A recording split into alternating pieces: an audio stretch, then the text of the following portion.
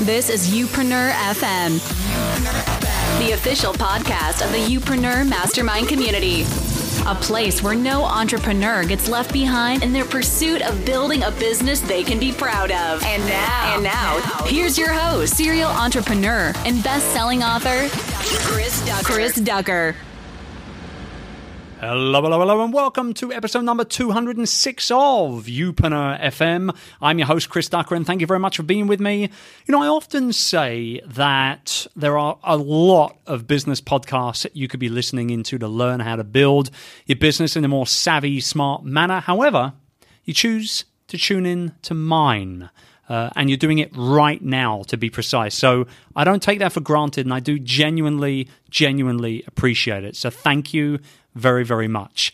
On today's show, we talk with Sir Roger Edwards. He's not really a sir, but I think the Queen will eventually get around to dropping a knighthood on this gentleman. Such an amazingly fun guy to talk with, but just insightful as hell. And we're going to be talking all about his personal brand entrepreneur journey and how he's gone from real hardcore corporate life into consulting and making silly amounts of money in the process. Before I do that, however, let me just remind you that if you haven't already done so, you can get a hold of my brand new ebook, The Personal Branding Roadmap. It's only been out for a few months now. Tens of thousands of people have already downloaded it. I'd love for you to do so as well if you haven't already done so. You can head over to youpreneur.com/ebook.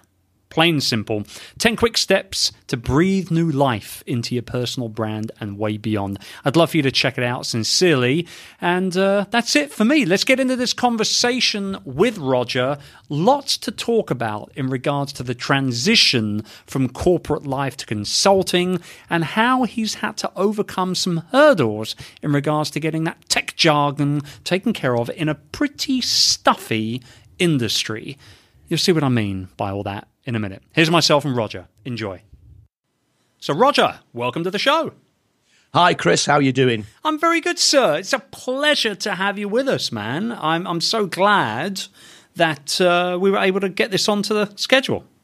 Thanks for having me, Chris. It's really good to be on the show. Really looking forward to talking to you today. Yeah, me too. Now, the reason why I asked you to come on is that you're a little different to, I would say, not the majority, but a large number of the guests that we have on the show on a regular basis. Meaning, number one, you're British, you're not American.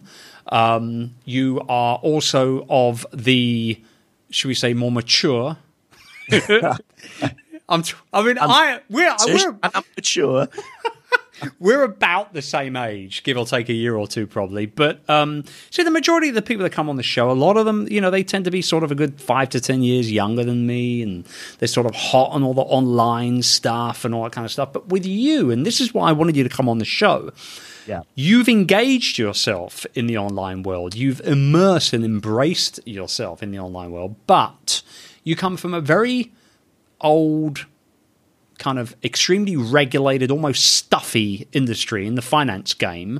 And now as a consultant, you're helping other people in that industry become less old and less stuffy. Is that the right way to put it? I think that's probably right. I'm probably the oldest person on Snapchat. I've actually Snapchat. I sort of cut the cloth on the video on Snapchat, and I've moved on and I've really embraced all of these sorts of things. And yes, my background is UK financial services. I'll just add a little extra onto that to say that I'm not an accountant. I'm not an actuary. I am quite creative. My background is marketing. I've had all sorts of marketing roles, marketing director, etc., etc. Right. But yeah, financial services is incredibly heavily regulated, and doing new stuff in UK financial services is very difficult because people are worried about what sort of messages they might give out, whether they'll break the rules, whether they'll break the advertising rules, and whether they'll break the communication rules. So you do have to be careful. But I think that my experience has been in my journey that sometimes you can almost rely upon those regulations to avoid doing new stuff and to avoid being creative. And I've always been a creative person, Chris. I like experimenting with new stuff. I wish we'd had iPhones and the digital and social media and live video streaming 20 years ago when I wasn't old. But, why not embrace it?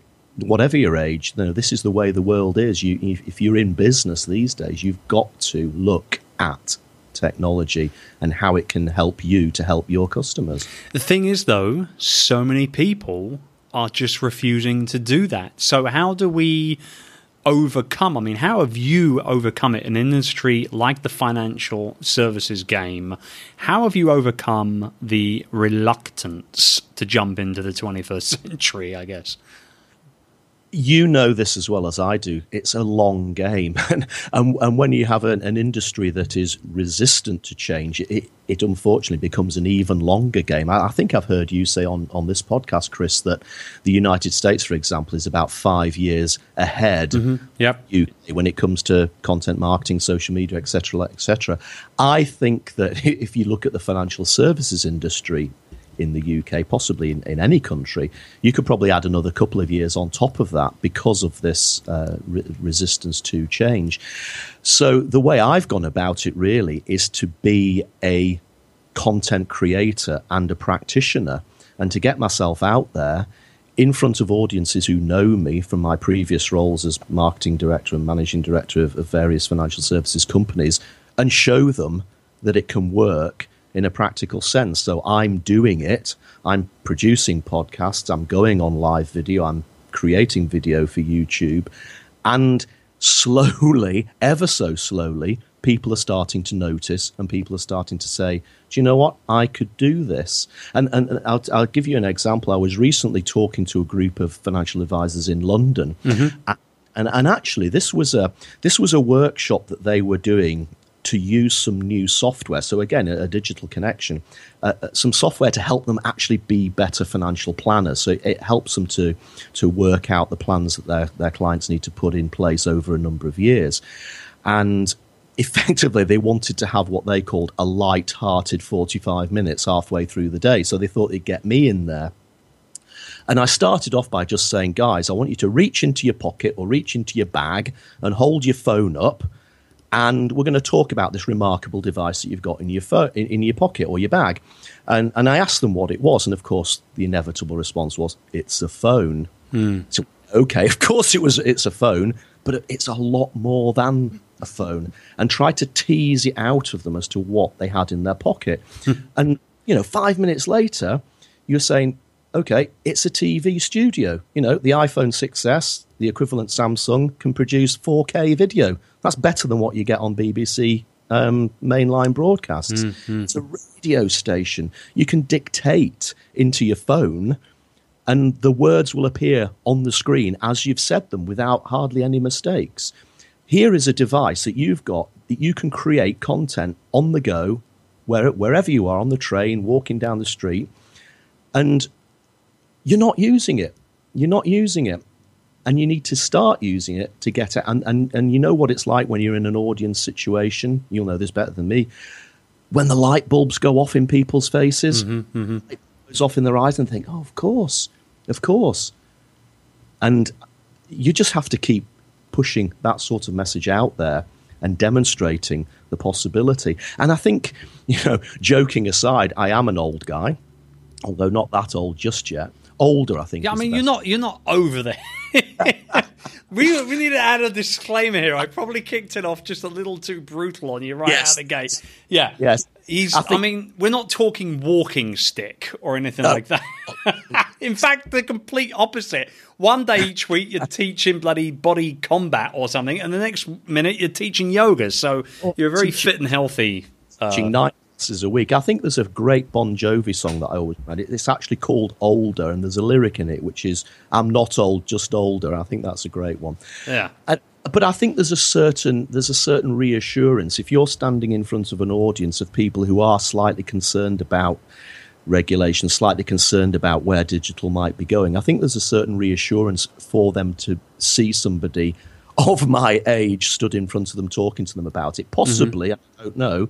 But if it was a 20-year-old stood there saying, hey, you've got to use Snapchat, you've got to use Instagram, you've got to be on Periscope, you've got to be on Facebook Live, they may just think, nah, you don't know what you're talking about. But I think I've got the experience of working in a marketing role for many, many years and a profile that I've built up over many, many years. And because of that, I think people say, we can't really ignore this guy. I think he's onto something here. But I have to admit, Chris, it's hard. You've got to keep pushing it. You've got to keep pushing it. Yeah, you do. You're absolutely right. So let's talk about then, let's zoom in on how you personally have been able to build out this really profitable consulting brand for yourself in an industry that is a little bit behind in the times to a certain degree.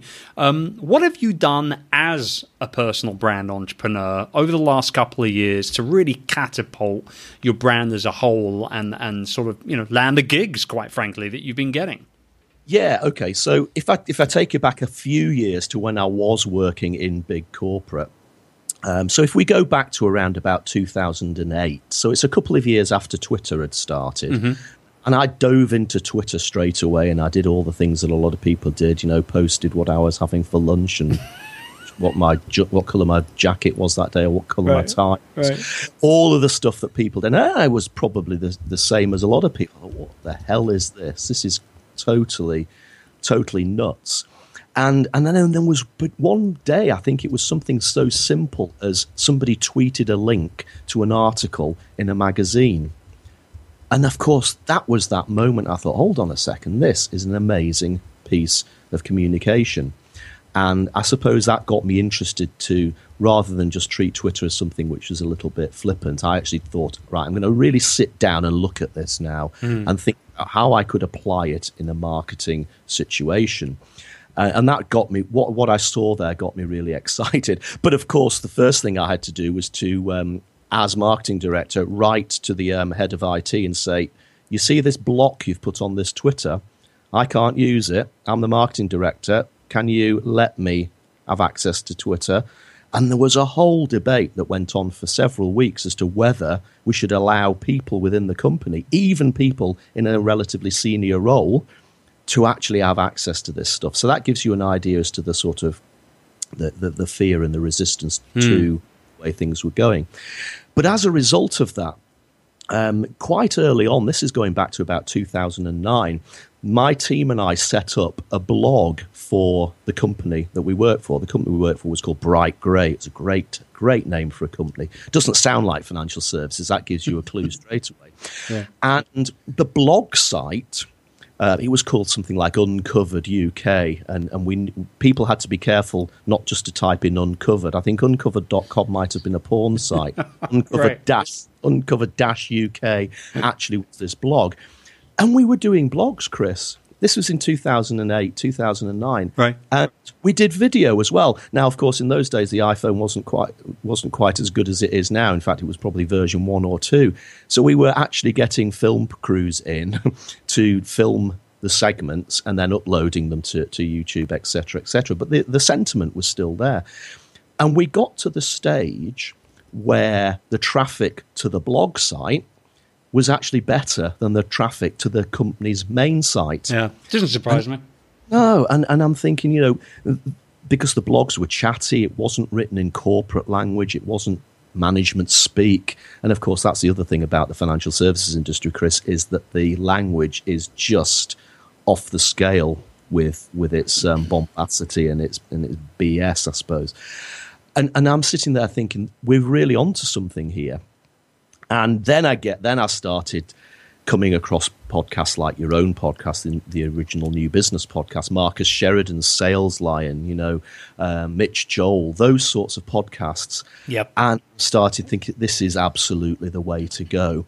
And I guess that over the next couple of years, I pushed and pushed and pushed ahead to get more resource, to do more of this sort of stuff. But there was so much resistance to it that in the end, and I'll not go into the story because it's not that interesting, I left the company because I just felt the only way I can do this is if I'm out there on my own and I'm not constrained by the big corporate environment. And I knew that there were enough people out there who needed my help that I should go out there and start talking to them as an independent. I love that. I love the background. So what was the first thing then? Where did you start? What was the first thing you did once the company was set up and you were ready to, start bringing in some business? What was the first few things that you did to get yourself out there? The first few things that I did was just played to my existing network. And obviously over 20 odd years, I built up quite a significant network. Sure. I knew people. So obviously that was the first step. That was the way to go. But of course, I wanted to build an audience, not just of my existing network as well. I didn't want to ultimately just focus on financial services, although there's a hell of a lot to be done in that area. I wanted to widen it out a bit. So the first piece of action that I took after building the website, setting up the limited company and all of that, was to go all in on podcasting. And again, I say you had a massive influence on me here yourself, Marcus Sheridan's podcast as well. And the podcast was the first thing that I did. And I promoted that quite heavily through social media, started to build an email list, used a lead magnet, primarily ebooks, Chris, I used as lead magnets. Started to build an email list, and it was the podcast was almost like the backbone of the proposition that I was putting together. Now, again, a lot of people, and I still have this conversation, I have to say, a lot of people would say to me, "What the hell's a podcast?" It's a radio show you can download and listen to in the bath or on the train or on the plane or wherever you are. Oh, that sounds interesting. So I still get that even now. But the podcast was the backbone of what I wanted to do, and I focused a lot of attention on getting people, recognizable people within the financial services industry, but also occasionally bringing a guest on like yourself who's outside of the industry, could get a international perspective or a slightly different angle, to just to make it a little bit more varied. And I just focused on that. And I was very, very conscious of things that people like yourself had said and other podcasters, that you've got to do this consistently, you've got to do it over time, and you've got to be in it for the long game. You can't give up after 7 episodes, which I think is probably the average. No, it is. Yeah, it is for sure. So I'll be totally honest with you and the listeners of your show. It was episode 30 before I can say that I got a piece of work directly as a result of the podcast. Now, up until that point, I was getting work through my network, which was fine, so I wasn't worried. But it was episode 30 before I could say, here's a piece of work directly as a result of somebody listening to the podcast. So let me ask you this, and what kept you going for those 29 other episodes? I think it's important for people listening to understand, what's the defining factor to carry on, even though, what you're doing is you're stoking the fire. You know what I mean? What kept you going in the 29 other episodes up to that point? Well, the first thing is that I just absolutely enjoyed doing podcasts. I thought that the medium is just awesome. I love video as well, but there's something intimate about a podcast. Mm-hmm. And again, people can listen to podcasts wherever they are. You can't really watch a video wherever. Well, you certainly shouldn't watch a video when you drive in a car, for example. But you can listen to a podcast in the car. You can listen to a podcast when you're cleaning the house, cooking a meal, or wherever you might be. And I guess that I've always liked to help people. I've always liked to learn. And to me, the podcast vehicle is ideal because I get to interview great people who ultimately are going to help the people that I want to help, but at the same time, I'm learning stuff from the people I'm interviewing. That is just such an amazing sort of win-win situation, isn't it? I completely agree with you. And I've commented a couple of times on the show here that, I started podcasting in 2010 extremely selfishly.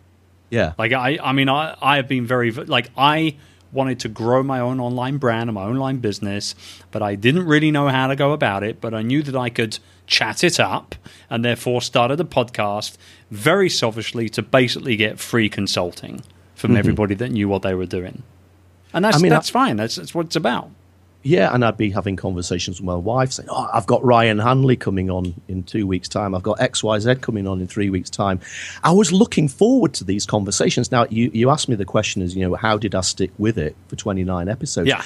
Yes, actually, perversely, I could have been tempted to carry on because I was enjoying it enough without actually thinking about the business implications. So I think rather than thinking, I might have to give this up because it isn't working, I had to flip it the other way around and think I shouldn't carry this on just because I'm enjoying it. I had to get that business balance, but I think it started to work. And from episode 30 onwards, business started coming in, and then the milestone for me, and I should have written down the episode, it was either episode 89 or episode 90. I got a call as a result of that particular episode, and that led to a 5-figure piece of business. Now, it wasn't an upper end 5-figure piece of business. It was pretty much down towards the lower end, but it was a 5-figure piece of business as a result of the podcast. And that was a breaking open the champagne moment. Yeah. And that's when you think, no, it is a long game, but if you stick at it, and you've said this before, if you're consistent, if you show up, and you give people good quality, you give them help, then ultimately it pays off, and ultimately, you start to get people wanting to do work with you because they've listened to you talk, they trust you, they like you. That's what it is. Perfect. That's exactly what it is. Well, let's shift gears for a little bit. Let's talk about people. Let's talk about support and accountability. You are a Youpreneur community member. You have been one pretty much since day one, I believe, or very, very close to it. And we've developed a unique friendship over the time that we've known each other. And I've seen you inside of the community on a very regular basis, conversing with people, asking things from people, giving back to your fellow Youpreneurs, and so on and so on. How important do you, and I'm not just saying specifically Youpreneur, although please feel free to sing praises as loud as you want, but I mean, like, how important has it been for you as you've been building up the consulting side of the personal brand and just the business side of it as a whole? How important has it been for you to be around those other like-minded people that really get it? This is really interesting. I think that when I left big corporate, it was like a huge weight had been taken off my shoulders, and in combination with the yoga that you mentioned before and the body combat, I'm fitter and more calm than I've ever been in my entire life. And certainly big corporate has its stresses, but the thing that I missed the most about being part of a company was the instant access to other people. Even having a personal assistant was somebody there who could talk to you. She might be typing stuff up, she might be arranging flights, she might be booking meetings, that sort of thing. There you have somebody who is always there to talk to and to bounce ideas off. And Michelle, if you're listening to this, was an amazing PA. I still have coffee with her, and she still calls me Gov. I love the fact that she still calls me Gov. But I really miss that. If I was sat in the office and I'd have an idea, and it might be a really daft idea, Chris. I often have really daft ideas. I just wander down the corridor and find somebody and say, let's just go and have a coffee, or let's just go to the photocopy or whatever it was, and just talk about that idea. And people might say, Roger, that's really stupid. Or actually, why don't we try and do something with that? When you leave big corporate, when you start on your own, you might be working from your home office like I am, or you might be renting a bit of space in another office. You have got that immediate access to other people. And I've missed that. I really missed that. It was the hardest part of becoming an independent entrepreneur. And I think that communities like Youpreneur can give you that back. Okay, a lot of it is forum based. But you can also create relationships with people. You can start Skyping people or Zooming people or Facebook Living people, whatever it might be. And for me, Youpreneur almost filled that gap, that social gap that I was lacking after I left big corporate. And I think the other thing as well, I like to learn.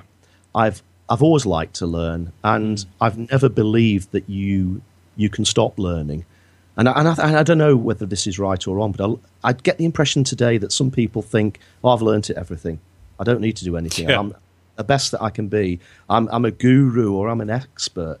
You and I know that this world that we live in changes every single day. You know, a new app comes out, one goes bust, another one comes along, new technologies, VR, whatever it might be. In order to keep on top of what's going on, you need to be constantly learning. Mm-hmm. And better way is there to learn from like-minded people, and a community like Youpreneur sort of collects those like-minded people together. So to sort of continue the analogy, if I have a silly idea now, rather than walking down the corridor to find somebody to have a chat by the photocopier, I'll go and post it in Youpreneur.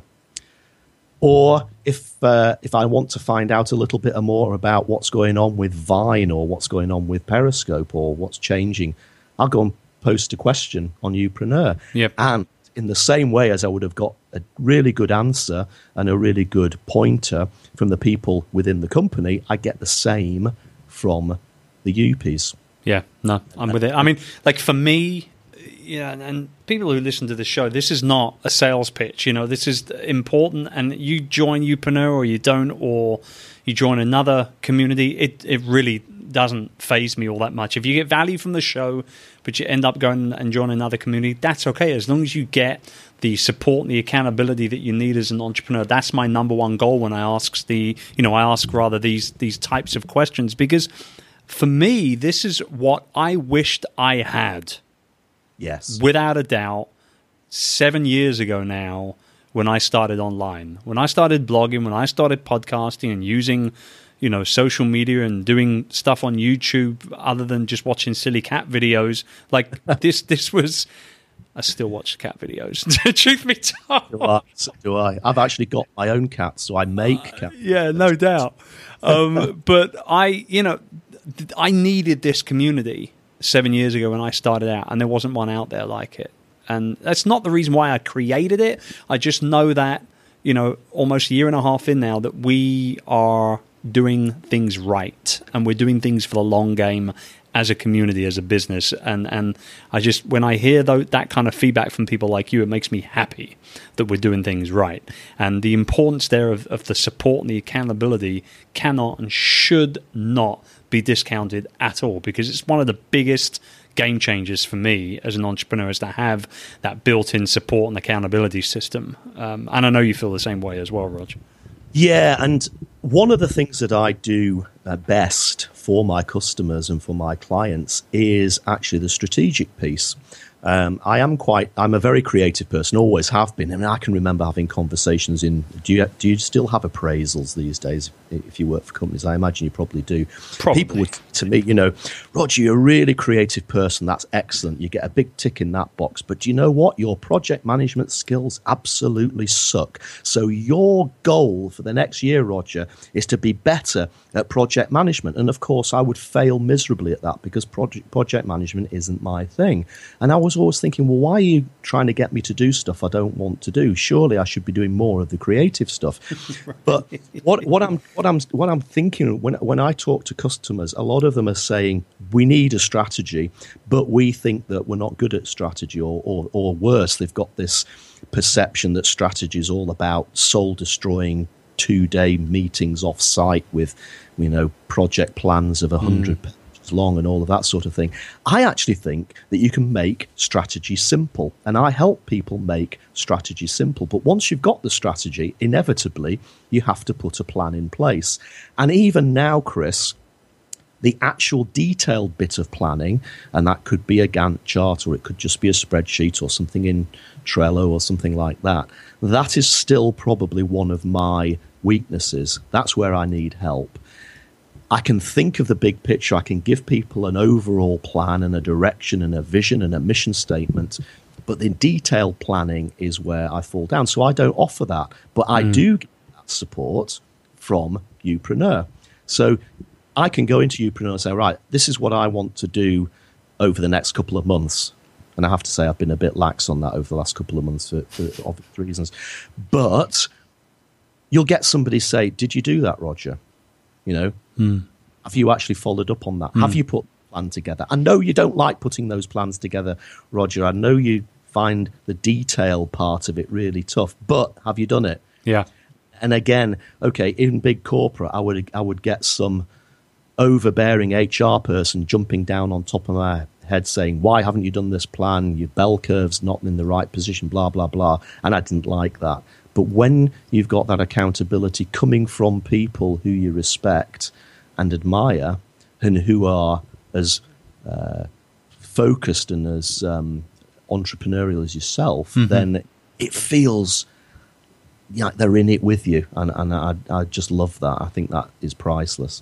Where do you feel the element of the personal brand is going to sit in business, in entrepreneurship in the next 3 to 5 years? I'm curious, as somebody who's had a long career in a certain industry, where do you feel that personal brand element is going to come into play more than anything else over the next few years? I think personal branding is so important. This is, they always say, is it serendipity, which is a happy accident? Probably when website domain names first became available, I just took the punt and bought rogeredwards.co.uk. It just felt to me as if it had to be done. Maybe there was a slight element of ego in there. I never had a plan for it. I never even thought I would ever use it. And then here we are, 10, 15 years, however long later it is, and I have built a personal brand using that website. Recently I bought rogeredwards.live because I believe in live video and the way where that's going. But I think that probably too many people don't think enough about their own personal brands, and especially if they work in a big corporate. Now, if you work for a Legal and General or an Aviva or outside financial services, you work for Boots, you might think, well, there's no point in me being John Smith on the internet and trying to push myself because I work for Boots or I work for Aviva. But I do think that, if you ever harbour any ambition of working for yourself, create your own company, getting out of working for somebody else, then you have to put the roots down now to start building your personal brand. Now, again, a lot of the things that I've done in my career probably paved the way for my own personal brand without me even knowing about it. I spoke to journalists a lot throughout my financial services career. So people in the financial services industry know Roger Edwards. So I had that advantage. And then when all this digital stuff fell into place, effectively I had the foundations ready to build upon. Yeah. And I would just say to anybody who's listening to this, if you even if it's just a tiny little morsel of an idea that one day you want to leave the company you're working for and to create your own business, start working on the personal brand now.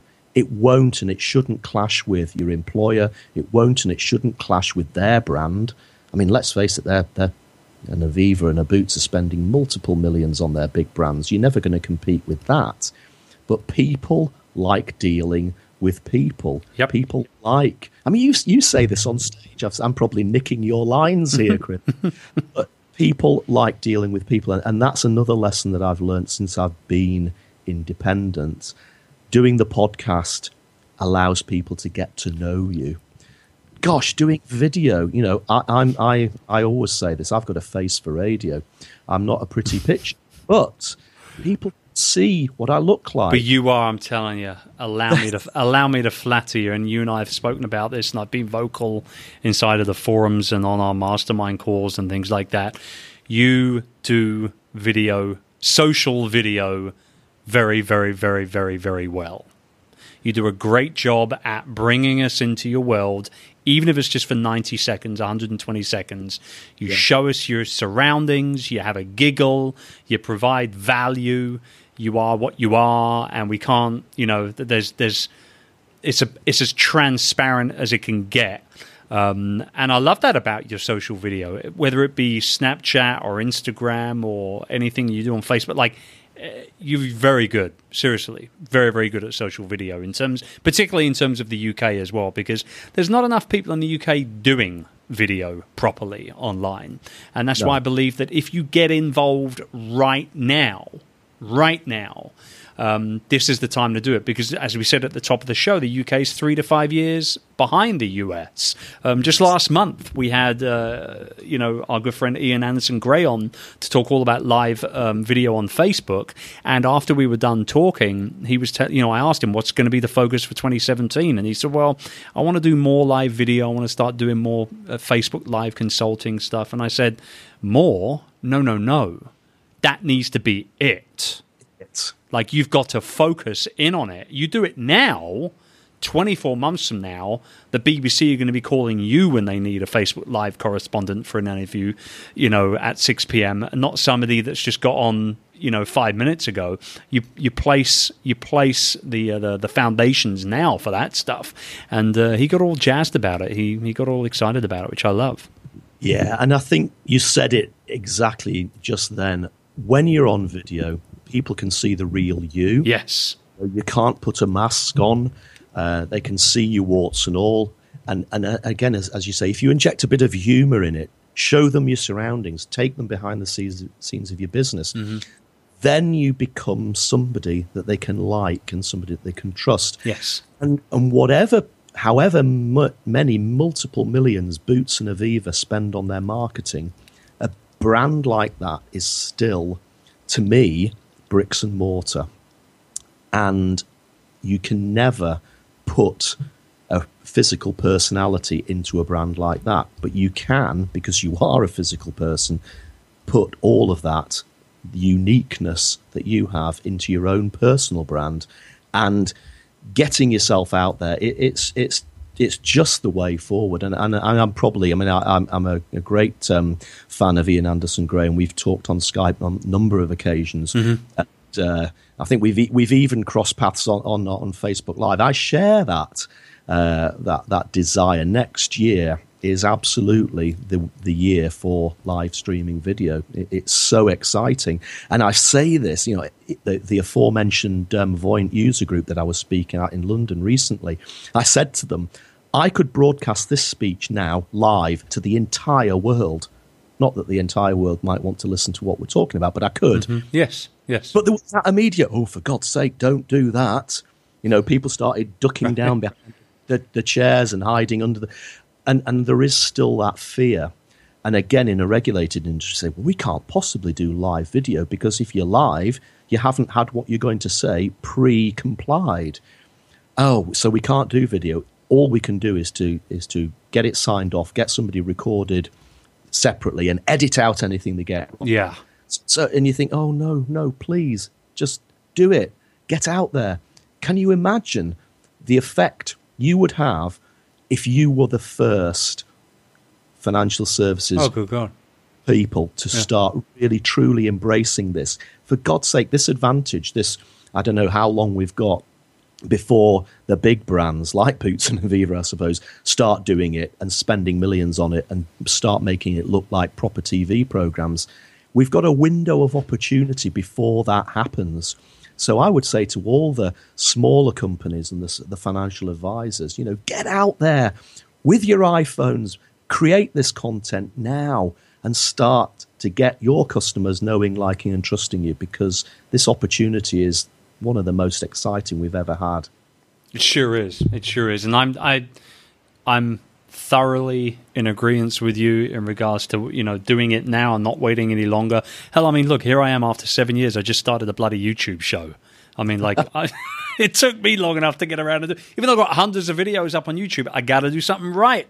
You know what I mean? I've got to do something regular. To the darker zone. It's so good. I want to get like a voiceover artist to do something for that. I've got to do it. I'm going to do it. I don't know. There might be copyright issues involved there. I'm not sure. I'll have to look into it. Roger, absolute pleasure hanging with you and having you on the show. Thank you sincerely for coming on and sharing your story. I'm sure there's a lot of people tuning in to the show who can not only align themselves with you in regards to that big, strong corporate background, but now wanting to shake things up in their own way, but also just from an entrepreneurial tale as a whole. I think you've done a great job getting where you are so far, and I look forward to being part of your journey moving forward. Thank you, Chris. It's been an absolute pleasure. And if anybody wants to get in touch with me, rogeredwards.co.uk, that's the website. Or if you're looking for the live video, rogeredwards.live. That's how you can get in touch. You're so good, so up to date, so good. I don't know what else to say. So good. All right, guys, thank you also for being with me today. I very much appreciate it. I'll be back at you again next week. Until then, make sure you go and check out the show notes, links to Roger's websites and everything else. chrisducker.com/episode 206. I love you lots, more than life itself, actually, at times. And I'll be back at you again next week. Bye for now.